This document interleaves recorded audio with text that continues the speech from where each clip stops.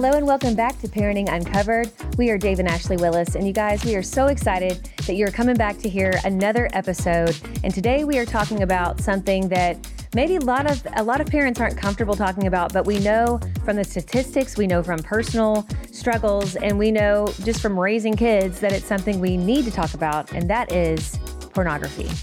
Yeah, this is a hot button issue. Teaching your kids about pornography, letting them know that this exists, and being the one to teach them that this is out there, so that you're not just reacting when they get exposed, or when people are talking about it, or when some kid with the phone on the bus shows them images that they didn't want to see. Because a lot of times when kids are first exposed to pornography, they're not looking for it, it's looking for them. We just live in a world where it's out there, it's everywhere, it's pervasive. And chances are high that even if you're doing everything in your power to protect your kids, to, limit their technology, all those things, they're still going to be exposed to it before they leave your house. And that's a sad reality, but it's just something you need to get out in front of, because when someone's first exposure to sex and sexual images are counterfeits that are going to put in their mind these counterfeit messages, they need to be able to come to you as the parent, and you be able to talk to them openly and honestly about sex, God's gift of sex, the way it's intended to be. It's to celebrate sex within marriage, but outside of marriage, these counterfeits like pornography, which objectify people, there's just nothing good that comes from it. And we know this, like Ashley said, from statistics. We know this from Bible verses. And I know this also from personal experience. I was one of those kids who was exposed to porn early. And this was long before the internet. I'm from the Stone Ages, but back when it was just, magazines and stuff. Yeah. But those images locked in my mind. It really warped my thinking as it related to sex and just the sacredness of other human beings. And it was something we really had to work through, is that addiction really bled into the early part of our marriage and broke a lot of trust. And we had to work through that together. We talk a lot about that on our Naked Marriage podcast, how it directly related to our marriage. So we won't get stuck on that point, because this is about teaching your kids about it. But we do have a book. If you're struggling or your spouse is struggling, we have a book called The Counterfeit Climax, which goes into great depth about this issue, how to break free, how to reclaim God's gift for sex in your marriage. But we want to camp out in this episode specifically on how to protect our kids from it and how to teach our kids about it. Absolutely. And I'd love, sweetie, for you to share that stat, because I don't want to get it wrong, because you're more well-versed on this, because I want to give a plug for another book that's a great resource. And that book is one by Dave called Raising Boys Who Respect Girls. In that book, you do give a lot of information about pornography, especially how a lot of boys fall into, a porn habit or a porn addiction. But I just want to say, too, that this is increasingly a struggle that many girls are experiencing. Yeah, so absolutely. It's not necessarily gender specific. I believe the porn industry, there's stats on this, too. They have made a concerted effort to get more women lured in. This is true. And then magazines like Cosmo are perpetuating this as well, acting like, well, if you're not looking at porn and you're not self-pleasuring, what's wrong with you? Literally, what's wrong with you? You're not empowering yourself as a woman. This is the narrative. And I think that, if I was a young woman reading this, it would be confusing, because you're like, oh, well, I want to be empowered. It's good to be empowered, right? And so we really need to, as parents, again, get ahead of it. And I think first and foremost, we have to not have our head kind of under a pillow, well, I just don't want this to exist. They're my babies. I don't want to have to talk about this. And, I get that sentiment, but it's just the world we live in, sadly, but it's something that we can get ahead of. So what is that statistic about the first time that most kids are exposed to porn? Yeah, well, and the stats keep changing, because the world keeps changing and the technology keeps advancing. Yeah. But the most recent I saw is average age of first exposure is somewhere around the age of 10. Yes. And 95%. Which both of us were exposed before the age of 10. Because how old were you? I don't think I was earlier than 10. So you weren't, were you about 10? No, I was like an early teenager, I think. Okay, I was like 8. But again, there was no internet. It was just a different time. But those images, as a kid going through puberty and all the hormones raging, and it just kind of created the perfect storm. And I know parents don't even want to think about their kids being tempted by these images, because it's hard for us to look at our children as sexual beings who have temptation and that stuff. But they definitely have curiosity. Your kids are curious. They're human.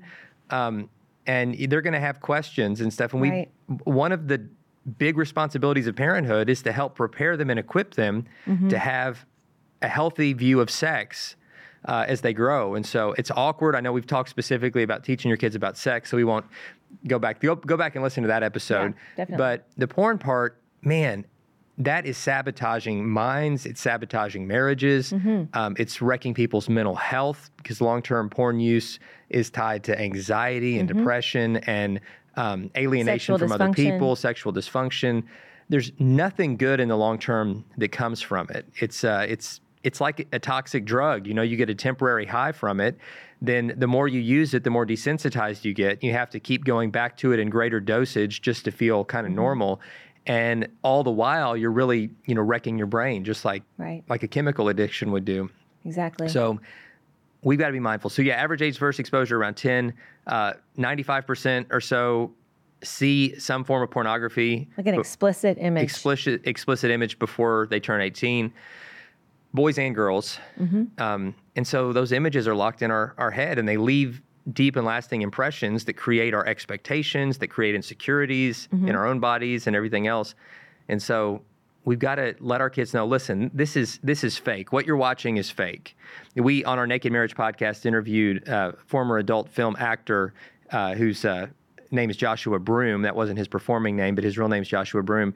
And he's now saved, following Jesus. He's a pastor. He's happily married, has kids. But he talks about that world, how they go to great lengths to create this artificial reality that is in no way indicative of what sex really is or really looks like. Or it's completely artificial, but it's teaching people that, well, this is how sex is supposed to look. Right.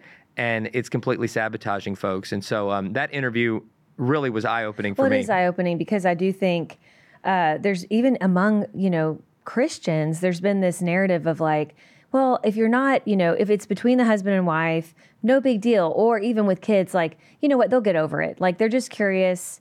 They'll get over it. We have like two extremes. We have people who don't want to talk about it at all and think that their kid would never look at it. And then we have others where they just don't see it as a big deal. And so, again, we have to go back to what God's word says about it. And we know that Jesus, he said to look at a woman with lust, or you could say to look at a man with lust, is essentially infidelity. Okay. It's also, it's using that person. It's in a way that it isn't godly. Right.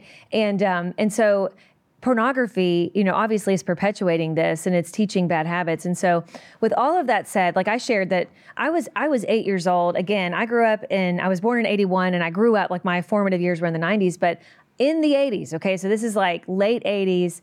I'm at a friend's house. She has older brothers. Okay. And so this is something as parents, be really kind of aware of this. Yeah, just be aware. What is the sibling dynamic with your kids' friends, okay?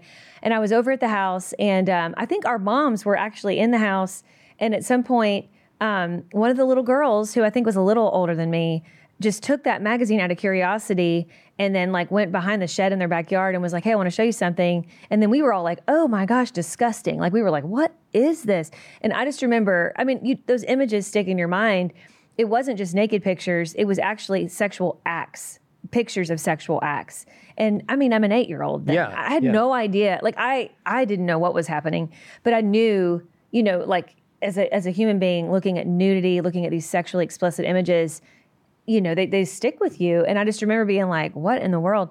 And so, and I was 8 and I grew up in a family, very cautious, very involved family. Parents who, heartbroken that I would be exposed to something like that. Sure. So I think sometimes, as parents, of course, we're doing everything we can to protect our kids. We're putting safeguards in place, but we do have to realize that sometimes it still happens, and it doesn't mean we're a failure. But I think the best thing we can do is get ahead of it, know that they're aware of it, so that we become that safe place. I remember years ago we were asked to speak to a youth group about this specifically. That's a hard word to say real quick. And anyway, I remember we had like a Q&A at the end of our sharing your testimony and talking about the dangers of porn and things like that. And we had one of the teenage boys, who I believe was probably 16 at the time, he raised his hand and he said, do you ever worry that you talking so openly about this to people like us is going to make it seem more enticing? And do you remember him asking that? Yeah, it was a good question. And it was a good question. And I get where he's coming from. And I think a lot of parents have the same thought. Right. I don't even want to put it in their head. Right. So if I pretend that it doesn't exist, right, then it's like it doesn't exist. Like, I'm going to act like we're in a separate But world. we want to cannot- keep our kids in a bubble. We do, but we cannot control the total environment that our kids are in. And and the older they get, the less we can control. You know, I heard a parent say that has grown kids. He said, I didn't realize at the time, but I never really had control as a parent. Well, all you have as a parent is the illusion of control. Yeah. And, you know, we have influence, but we really don't have control. And so we've got to use our influence every way we can to help point our kids in the right direction. Right. And let them know, like, listen, I always want to be a safe place for you. I want you to be able to talk to me about anything, even the awkward stuff, especially the awkward stuff. Yeah. And you can bring anything to me. yeah, like, and we had I think we've referenced this before, but when Cooper, our oldest, was his first day of 8th grade, he was riding the bus. No, we haven't talked about this. Let's talk about this. This kid, he came home from school and he said, hey guys, and we're like, hey, how was your day? He's like, it was fine. And he said, let me ask you a question. And he said, do girls really like it when boys text them pictures of their penises? I mean, just point blank. Like that was how the conversation started. And so, you know, one thing we've learned in parenthood is like never look shocked. Even though you're completely shocked. Because that shuts the conversation down. Yeah. And so we're pretty good at acting in these kind of situations. At least in the moment. And so we just said, well, buddy, no, they don't, but unpack that. Like, where's this coming from? And he's like, well, there were these boys on the bus and they were taking pictures of their privates and then, trying to show people on the bus, trying to show me. And I like pushed the phone down. Like, man, I don't want to see that. And then one was laughing and he said he was texting it to a girl and he was laughing and saying, girls love getting pictures like this. Well, and the girls were texting their body images too. You know what I'm saying? And he was like, so is this normal? And we just like, buddy, listen, this is not good. It's not normal. In fact, it's illegal. It's actually considered a form of child pornography. And even those who are doing it, even if it's their own body, you can get in serious, serious trouble for that. But it gave us an opportunity to talk about how the world is broken in this area. And, technology has just amplified that brokenness. And our kids are growing up in such a confusing time. And our kids are having moments like this. And you need to just sometimes ask them, like, listen, has anybody ever shown you a bad picture on their phone? Or, just open the conversation and let them know that you're a safe place to talk about it. And don't freak out when they tell you that they have seen something, and just let that be a conversation starter to say, listen, you're in a world where people who are creating these counterfeit images or trying to get other people to send images of their own body, that's out there, and that's unfortunate, and that's sad, and I hate that you're having to grow up in a world where that even exists. But I just want you to know that God has a better plan, a better plan for you, a better plan for them. Your body is sacred. It is special. The gift of sex is sacred and wonderful and awesome. It's not dirty or bad. It's amazing, but it's powerful, and it's meant to be in marriage only, between a man and a woman for life. And any use of it outside of that, it always hurts people. And so everything God tells us to do is to protect us. It's not to limit us or steal our fun. It's to protect us. And when we get out of bounds in this particular area, the area of sex, it creates a different kind of level of hurt and baggage and confusion. And that's why God is so serious about us getting this right. Now, if we make mistakes, He's there to forgive us, and we can embrace that grace. We never have to live in shame. But we're sabotaging ourselves, other people, and our future relationships if we're buying these counterfeits. We really are. And I think we need to think about, I'm sure kind of the question has popped into your mind if you're listening and watching this, is, okay, I am in agreement that porn is not a good thing. I don't want my kids to end up with a porn habit, and I want to protect them.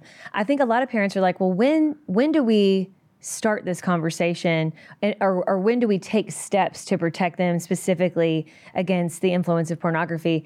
And I would say, like, I know for us in particular, all of us watching this who have kids, we are raising digital natives. Like, they are exposed to technology. I mean, you might be one of the amazing parents who were able to stave it off for a while, and I commend that. And there's, like, we have another episode where we talk about this, about kind of prolonging that exposure.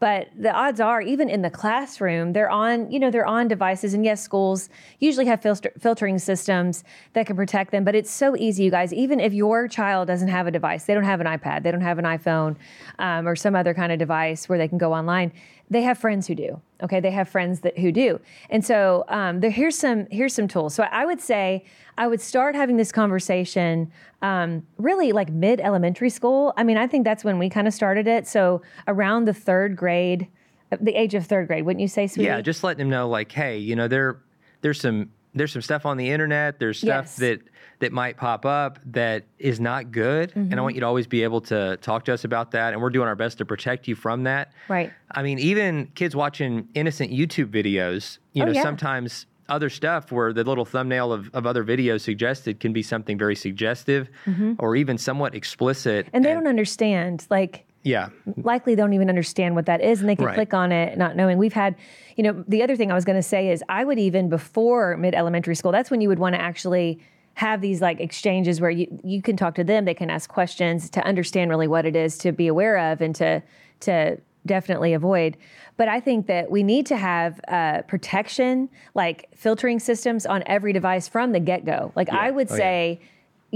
there's something called Disney Circle, which can protect your Wi-Fi. So even if a kid comes in your house, if they get on your Wi-Fi, okay, and which I would encourage if you're worried about this, just say cell phones over here in a basket when you're in my house. Go play and actually talk to each other. Like that's what I would do personally. But I think that like if they have their phone, I get it. Like kids may have phones before your kids do, and it's for a lot of reasons. I would say where I see this the most is when the child has parents who are divorced and where they go to different homes. It's a way for their parents to stay in touch with them. Absolutely nothing wrong with that. I get the need for that. Other times it's that the parents feel safer because they have the tracking device on their phone, like Life 360, which we love. And so there's various reasons. And even if you have, different kind of standards when it comes to technology, if you want to protect it, Disney Circle protects your Wi-Fi. So basically you set limits on what websites people in your home on your Wi-Fi can get to. For those who live in your home, and you can recognize those different devices in your home, you can set age appropriate limits. And then like, for example, I know we had this years ago and we would set limits on our younger kids, for, I think they had something like, I think it's like G, PG, all those different things. It's probably improved since we even had it. Yeah, the tools, I mean, just in general. I mean, like the main point of all this is there are great tools out there. There are. And they're constantly evolving and growing too. Like the software that we've mentioned, Custodio, Covenant Eyes, Ever Accountable, Bark. Mm-hmm. There's just a ton out there. And, find one that works for you. Find one that you feel good about. The parental controls are out there. They are. And I want to say this, establishing it sometimes can feel overwhelming.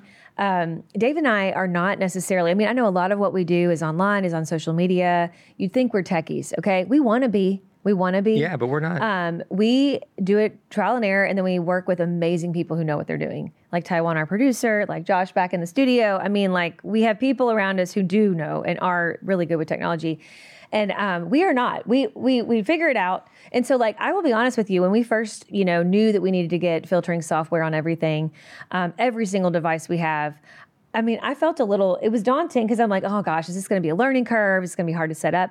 But I will tell you, I have seen, we've used Covenant Eyes, we've used Custodio, we've used Bark briefly. I've all of them, I feel like, are made for people like us who don't know a lot about technology. They're user-friendly. Very user-friendly. And you would say, well, the kids, again, you said they're digital natives. Are they going to get around this technology? I would say possibly, but they alert you if they try to get around it. And that's when you have consequences in place where you're like, you deactivated the VPN network so that Custodio can monitor your things. I'm taking your phone, okay? I think we had that happen one time. He claims it wasn't on purpose, and I'm like, okay, but we're going to have a consequence.